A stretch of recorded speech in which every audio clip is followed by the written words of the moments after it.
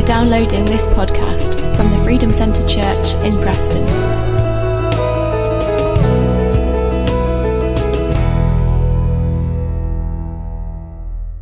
We're going to read Matthew 16, verses 13 through 19, and we're going to do our last session on, we've been looking at the whole of March on the church. And this is our last session. We're going to look at the future of the church. The future of the church. And Matthew 16, if you've got your Bibles, if not, have a look at the screen. Verse 13 says, "When Jesus came into the region of Caesarea Philippi, he asked his disciples, saying, 'Who do men say that I, the Son of Man, am?' So they said, 'Some say John the Baptist, some Elijah, and others Jeremiah or one of the prophets.' He said to them, 'But who do you say that I am?'" Which is the ultimate question, isn't it?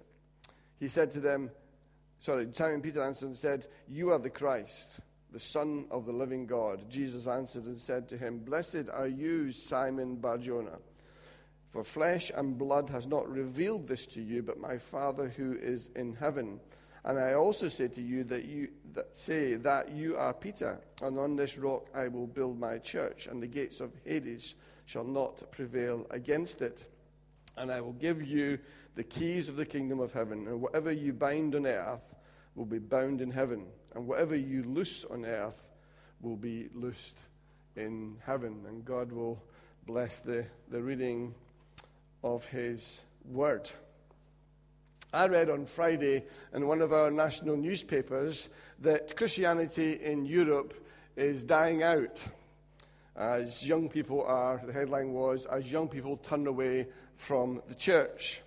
And they gave some statistics, and it was in the Guardian as well, it was in the Mail as well, that 7% of young adults in the UK, 7% are Anglican. 6% are young Muslims, and 10%, because of the influx of people coming into the country from some of the Eastern European countries, are Catholic. 7% Anglican, 6% young Muslims. 7% is coming down, the Muslims are coming up, and the Catholics are about the same, 10%. And the Guardian says Christianity as a default, as a norm, is gone, and probably gone for good. Or at least, the Guardian says, for the next 100 years. And I looked through, and it's in this article, as to the most non-religious countries in Europe. I wonder what you think the most non-religious country in Europe is. Well, that country is Czechoslovakia, or Slovakia, as we probably know it now.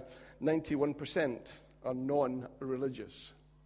And Estonia is not far behind on about 80%, and Sweden comes after that in 75%, and then Holland in 73%, and then the UK in about 70% of people who say they have no religious belief. Isn't that amazing? See, we talk about France is dark. Well, let me tell you, the UK is darker.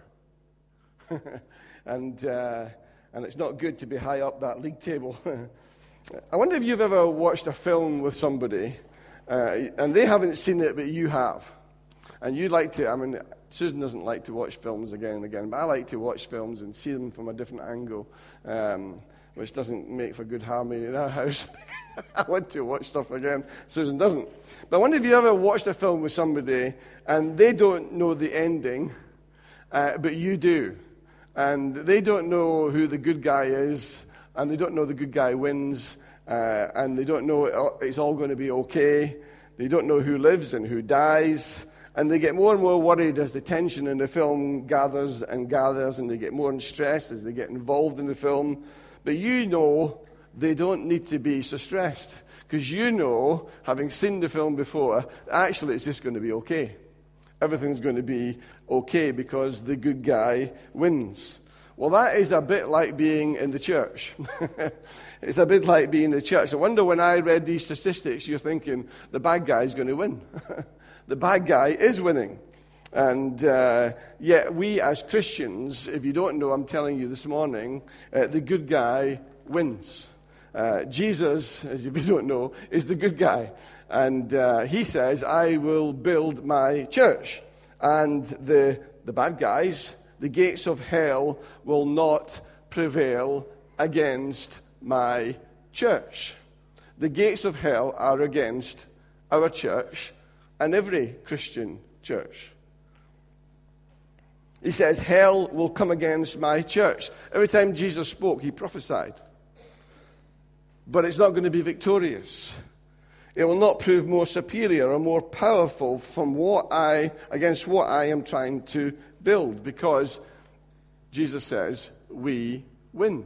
Because he wins, we win. How does he know that? How does Jesus know we win? Because he's eternal. He's the Alpha and he's the Omega. He's the beginning. He's the end.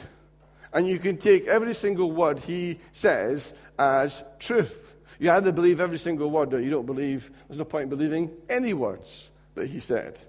Everything he said will come to pass. Revelation chapter 1 verse 1 says, the revelation of Jesus Christ which God gave him to show his servants these things which must take place shortly. And one of those things is hell will come against the church. Hell has been coming against the church since early Acts, when the church was established. And as we look across our world, hell is constantly coming against the church. And hell uses various people and organizations. Hell uses governments who promote non-Christian values, who bring in immoral laws. Hell uses leaders who have an anti-church agenda. Hell uses leaders who are atheists. Hell uses people who hate what the church stands for. Hell uses culture. Hell uses the media. Hell uses society. Hell will use anything and everything to come against what is the most precious thing to God. He'll even use Christians to come against what is precious to God. And sometimes as the church, we're made to feel, or we're inclined to feel, that we're only one step away from the cliff edge, just as those articles that I quoted said. That somehow, at some point, in some years to come, that the church will no longer exist. You will no longer come to a building like this. You'll no longer come to cathedrals and Baptist churches and Methodist churches, Catholic churches, any churches you like, because they will no longer exist. There will be no longer people of faith. That is what hell is aiming for, and that's what God is going to prevent.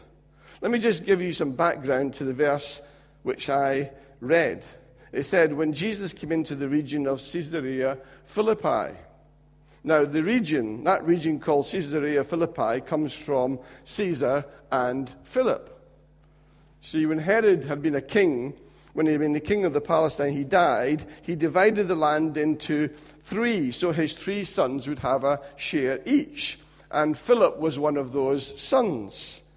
And he was given an area called Paneas, Paneas, or Paneas, or whatever way you want to pronounce it, which was in the northeast area, and he now had control of this area. So Philip decided, I'm going to change the name of Paneas, and I'm going to change it to Caesarea Philippi. Caesar, we're going to honor Caesar, and I'm going to honor myself, Philip. So it became Caesarea Philippi, honoring himself and Caesar. Isn't it interesting when we honor ourselves and we honor ungodly leaders, hell takes the opportunity to come in. In comes the demonic. So this area of Caesarea Philippi actually became a hellhole. The demonic took over that area, and it became the most wicked place in all of the country.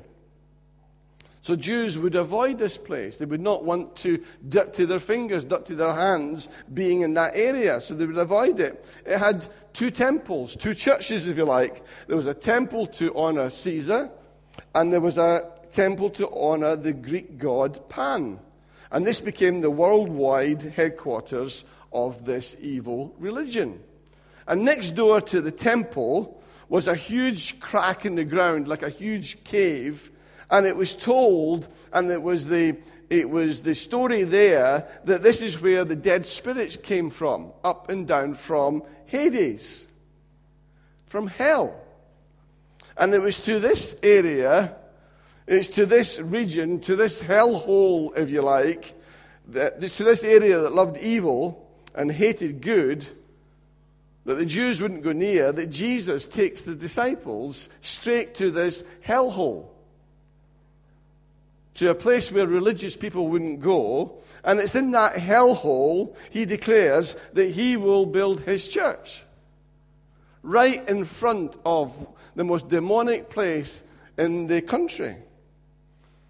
He says, I'll build my church upon the rock being the revelation that Jesus Christ, or Jesus is the Christ, the Son of the living God. And that's the eternal church that you as a Christian belong to. And it's the good news winning side. And a church, whether you feel like it or not, is actually, I'm just looking at you, is actually full of winners. You are winners. And winners who should be ready and willing to help people rescue them from hell. People who are losing, whether they know it or not. I always find it amazing that we in the church aren't always aware that we are the winners, and the people in the world don't always realize that they are losing. You understand? They look like winners and we look like losers. Reality is we are the winners and they are the losers. And that's the greatest achievement, I think, that Satan's ever managed. He's managed to convince the winners they're losers and the losers that they are winners. But the Bible says, what shall it profit a man that he gain the whole world and lose his own soul? And the world is out there trying to gain and gain and gain and gain everything in their world that they can possibly get. And the Bible says you're going to lose your own soul if that's what you're worshipping, if that's what you're after. And yet people still try and gain the world to the detriment of their soul. So doing well in the world's eyes is winning, and doing not so well in the world's eyes is losing. I wonder what your definition of winning is. What would winning look like to you? What would it look like? What's your goal? What was your goal last week, last month, last year? What was your goal? What would being successful with that goal look like? What would be success to you this week? Some people think just surviving, just getting through. What would be success? Usually success is a little bit more. If I could just have a little bit more money, if I could have maybe a few more bedrooms in my house, or one more bedroom, or more time off, or more members. Some church leaders might say, I wish I could. Success would be more members. Success would be more customers to my business. Success would be more praise, people being happy with me. Success would be better results, more toys, nicer car, bigger house, whatever it is. We usually want a little bit more. But we are not of this world. And sometimes I have to keep telling myself, I am not of this world. I'm of another kingdom. So for us as Christians, losing can be winning.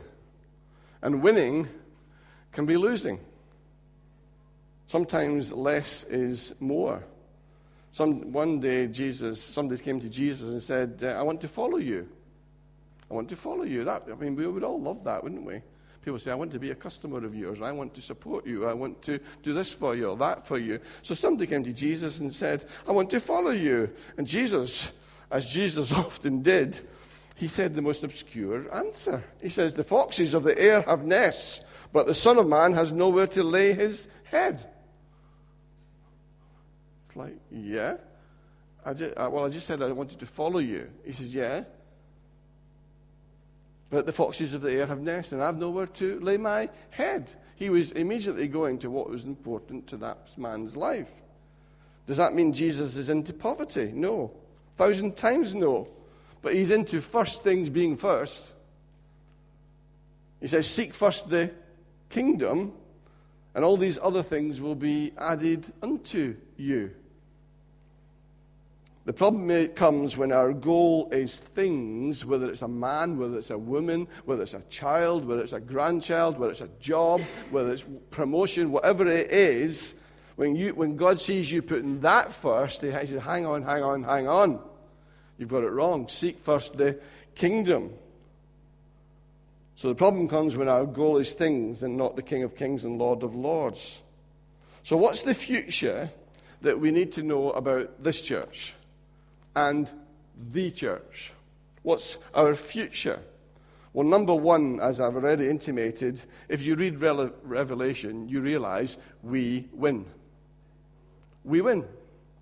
We win. Jesus is the winner, so you get on Jesus' side and you win too. That's true in life. That is so true in life. I've tried both. Let me tell you, when you do it Jesus' way, it's much easier. It's better. Jesus is the winner. Jesus is never on your side. Don't ask Jesus to join your side. He won't. Sorry to intimate that to you. He will not join your side. He'll ask you to get on his side. It's bad theology to ask Jesus to get onto your side. He wants us to be on his side under his rules. And we come back, when he comes to reign for 1,000 years, we come back with him. He doesn't come back with us. You get it? So we are on his side. He went to prepare a place for us. We don't prepare a place for him. Our job is to prepare us for him. And the place he prepares for us is a reward for all that we have done for him here. So the future is good.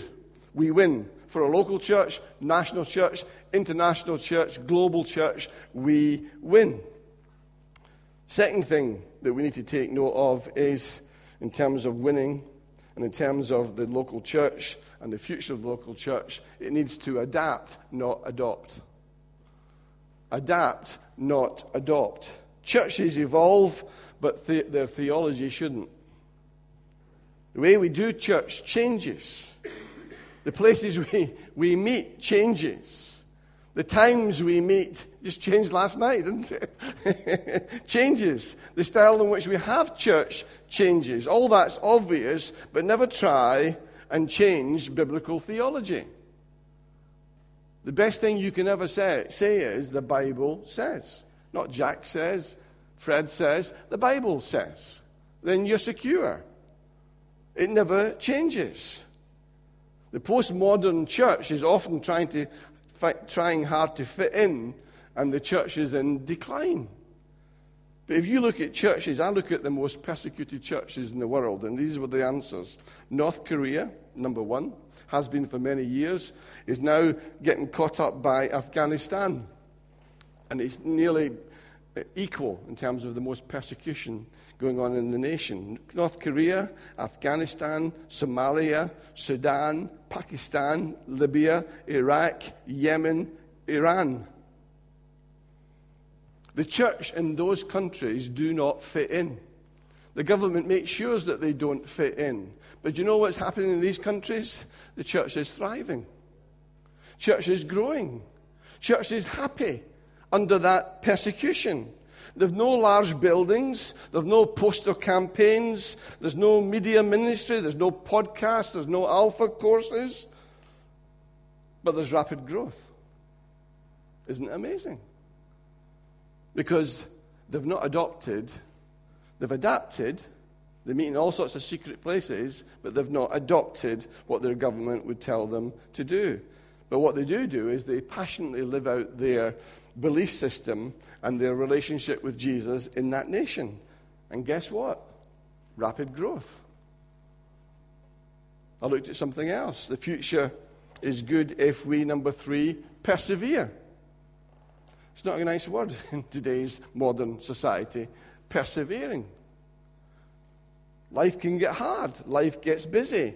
To do life is costly. To make anything that you want to make is costly.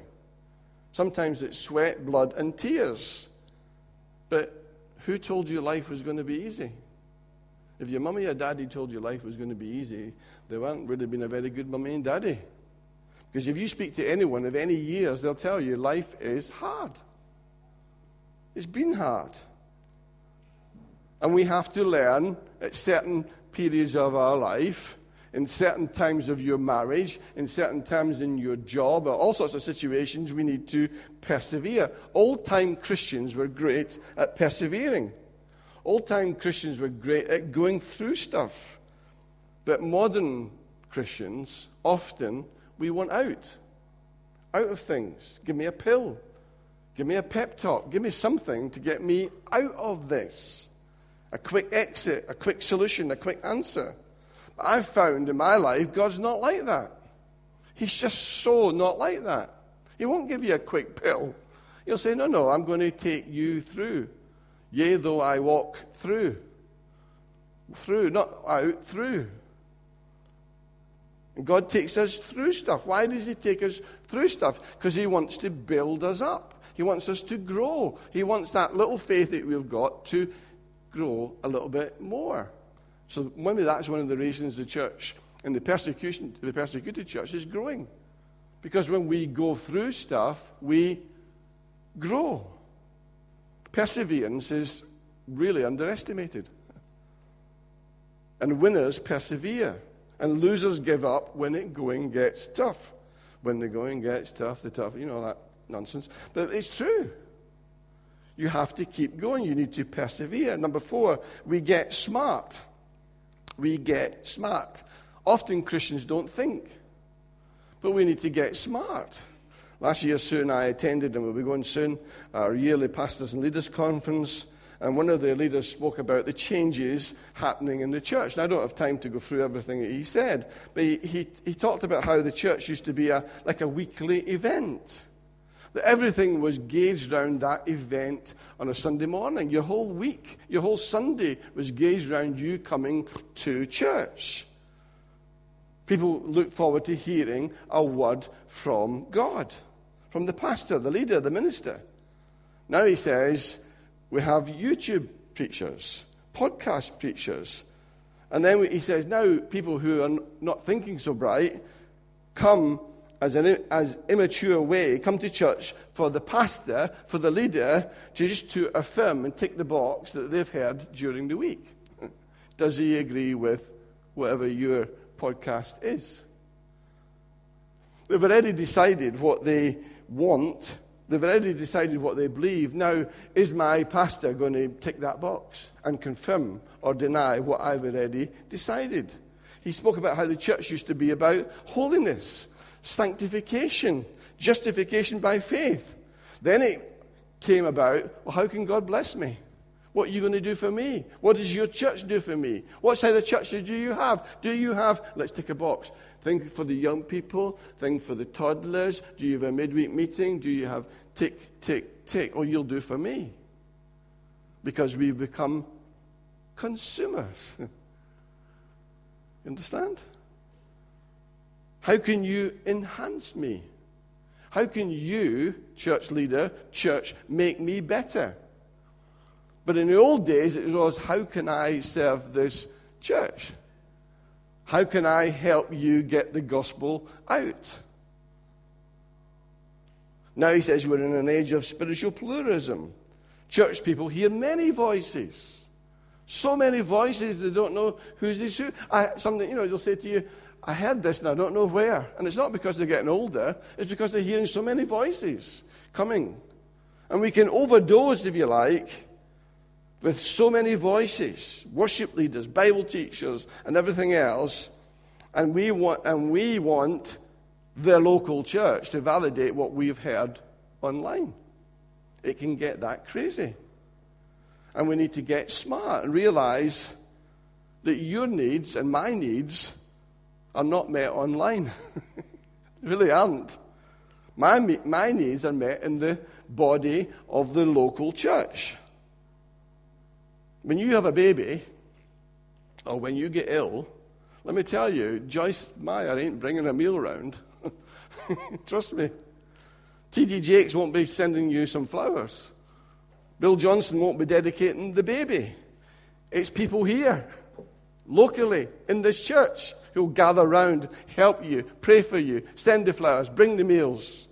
It's all them. So often I think the enemy can use something brilliant like, and I listen to podcasts and everything else, but the enemy can use that to make us not treasure my own partner, my own family, my own church family, my own church building.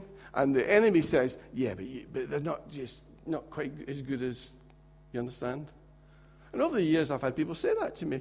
Well, your church is great, but it's not as good as such and such. You understand? And the enemy will do that. It's like somebody coming along to your husband or wife, he's good, but he's not as good as me.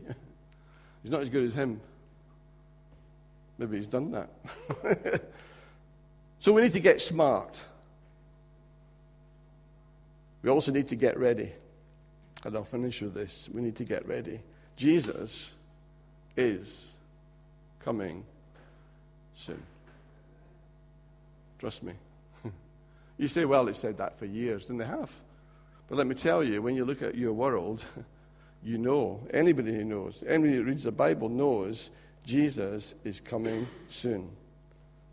And it's his church, his universal church, his real church, not Hillsong Church, Freedom Centre, Potter's House, whatever church or Bethel or whatever. It's not all of them that will go. It's the church. All of us together, the church, the true church. Jesus says, behold, I come quickly. That means it's happened. Understand? It's not saying I come quickly and you're saying, well, is it next week? No, quickly. It happens. It's done. And all the messages and all the preachers you've ever heard, it's too late. It's happened. You're either gone or not gone. You're either with him or you're not with him. Behold, I come quickly. Never think the future doesn't come. When I was young, it's like the future was, out there somewhere. When I was in my teens or 20, I used to think 30 was so old. So old, 30. And when I was 12 or 13 and my brothers were turning 21, 22, I thought, 21? And then the next thing you know, 30s, 40s, 50s, 60s, 70s. My father died at 90 odd. And he said his life was just like, and it is. The Bible says that. Your life is so quick. It's so quick. And life goes quicker than you think. Thank God, if you're a Christian, you are in the church. Thank God you're in this local church. Thank God you have some time left. I don't know how much time. There's somebody in here who has the most time left, and there'll be somebody in here who has the minimum time left. None of us knows. My father, when he was in the 90s, used to see people away who was 30, 40, 50s. And I said, you're still standing, Dad? Well, he said, I'm not standing, I'm sitting. and he was. We have some time left to serve him, to honor him, to take out his name. So as T.D. Jakes says, get ready, get ready, get ready. Jesus is coming soon. And you'll never be able to say to a God in heaven, I didn't know you were coming. Because I'm telling you, if you've heard it for the first time or the 1,000th time, he is coming soon. So we need to get ready because we are his bride. And because we're his bride, we win. So we should adapt to this world, but not adopt the things of the world. We need to learn to persevere through tough times, hard times, persecution. We need to get smart. We need to think as well as just acting. And we need to get ready. David Cameron said when he was resigning, I was the future once. You remember him saying that? I was the future once. Your time comes and your time goes. Well, let me tell you something. Jesus is the future. He's the past, he's the present, he's the future. And his future is my future. Is he your future? I started this morning with some negative news about what the Daily Mail and the Guardian has said. Let me give you some encouragement as far as this local church and churches, many churches like us, which somehow we go under the radar when they take these statistics. There's more young couples attend this church than older couples. More people in their 20s and 30s than in the later years. That does not happen. I came along to the Connect group here the other night, and they were gathered around these two tables. And I looked at them, there was one woman, one young woman, and about 7 or 8 young guys. That goes against every statistic I quoted you at the beginning. Many of you shouldn't be in church, according to the Guardian, according to the Daily Mail, according to these statistics. You shouldn't be, you don't exist. But you're here. We have people praying. There was another statistic, I can't remember how many it was. A small percentage of people pray. But we are a praying church. We are as we were saying this morning, a worshiping church. A praising church. We are not normal. We are abnormal. You're unusual in your street. Because you love God, you love Jesus, and you follow Jesus. You are abnormal. And as far as the news is concerned, you don't exist. But let me tell you something. We are the future. We are the future. Why? Because we have a future. We have a future. God will one day take you by the hand and take you into your future. My grandmother, when she died, she was in her deathbed, and often in those days they had deathbed experiences because they were not drugged. They were physically, emotionally, mentally, spiritually going between this earth and towards eternal life. My grandmother was in her deathbed. The whole family gathered round and saying their goodbyes, and it was obvious she was going. And as just before she drew her last breath, she suddenly looked into the corner and said, "Jesus is here," and reached out her hands and went. That's eternity. That's what the media doesn't tell you. That's what your neighbours will never talk to you about. They'll never talk to you about death. But death is the most promising, exciting, enthralling, thrilling experience for a Christian, because we get to be with Jesus. Let's just pray. Father, I thank you for your word. More than anything, Lord, I thank you for the truth of your word. You never, ever have told a lie. You've never lied to us. You've never pretended about different situations and about as we go through life, love. You've never pretended, Lord Jesus. You've always wanted the best for us. And you tell us to come and follow you. Lord, I thank you the future of the church, the future of this church is bright. The future of the church is we are winners. We have a home being prepared for us right now. And one day soon, Lord Jesus, maybe today, you're coming again. Help us to get ready. Help us to prepare. As the Bible says, make sure we've got enough oil in our lamps, because Jesus is coming soon. Thank you for your church, Lord. I thank you for every single person here, Lord, who's a member of this church, who seeks to serve this church, who seeks to honor you through this church. I give you thanks, Lord, for every single one of them. The love for you, the love for this world, to serve this world, to proclaim the good news to this world.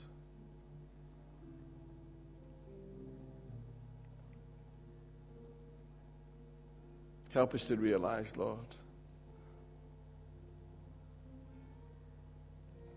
that you're for us and you're with us and you want the best for us. In Jesus' name. Amen. Let's take our final song. Let's stand.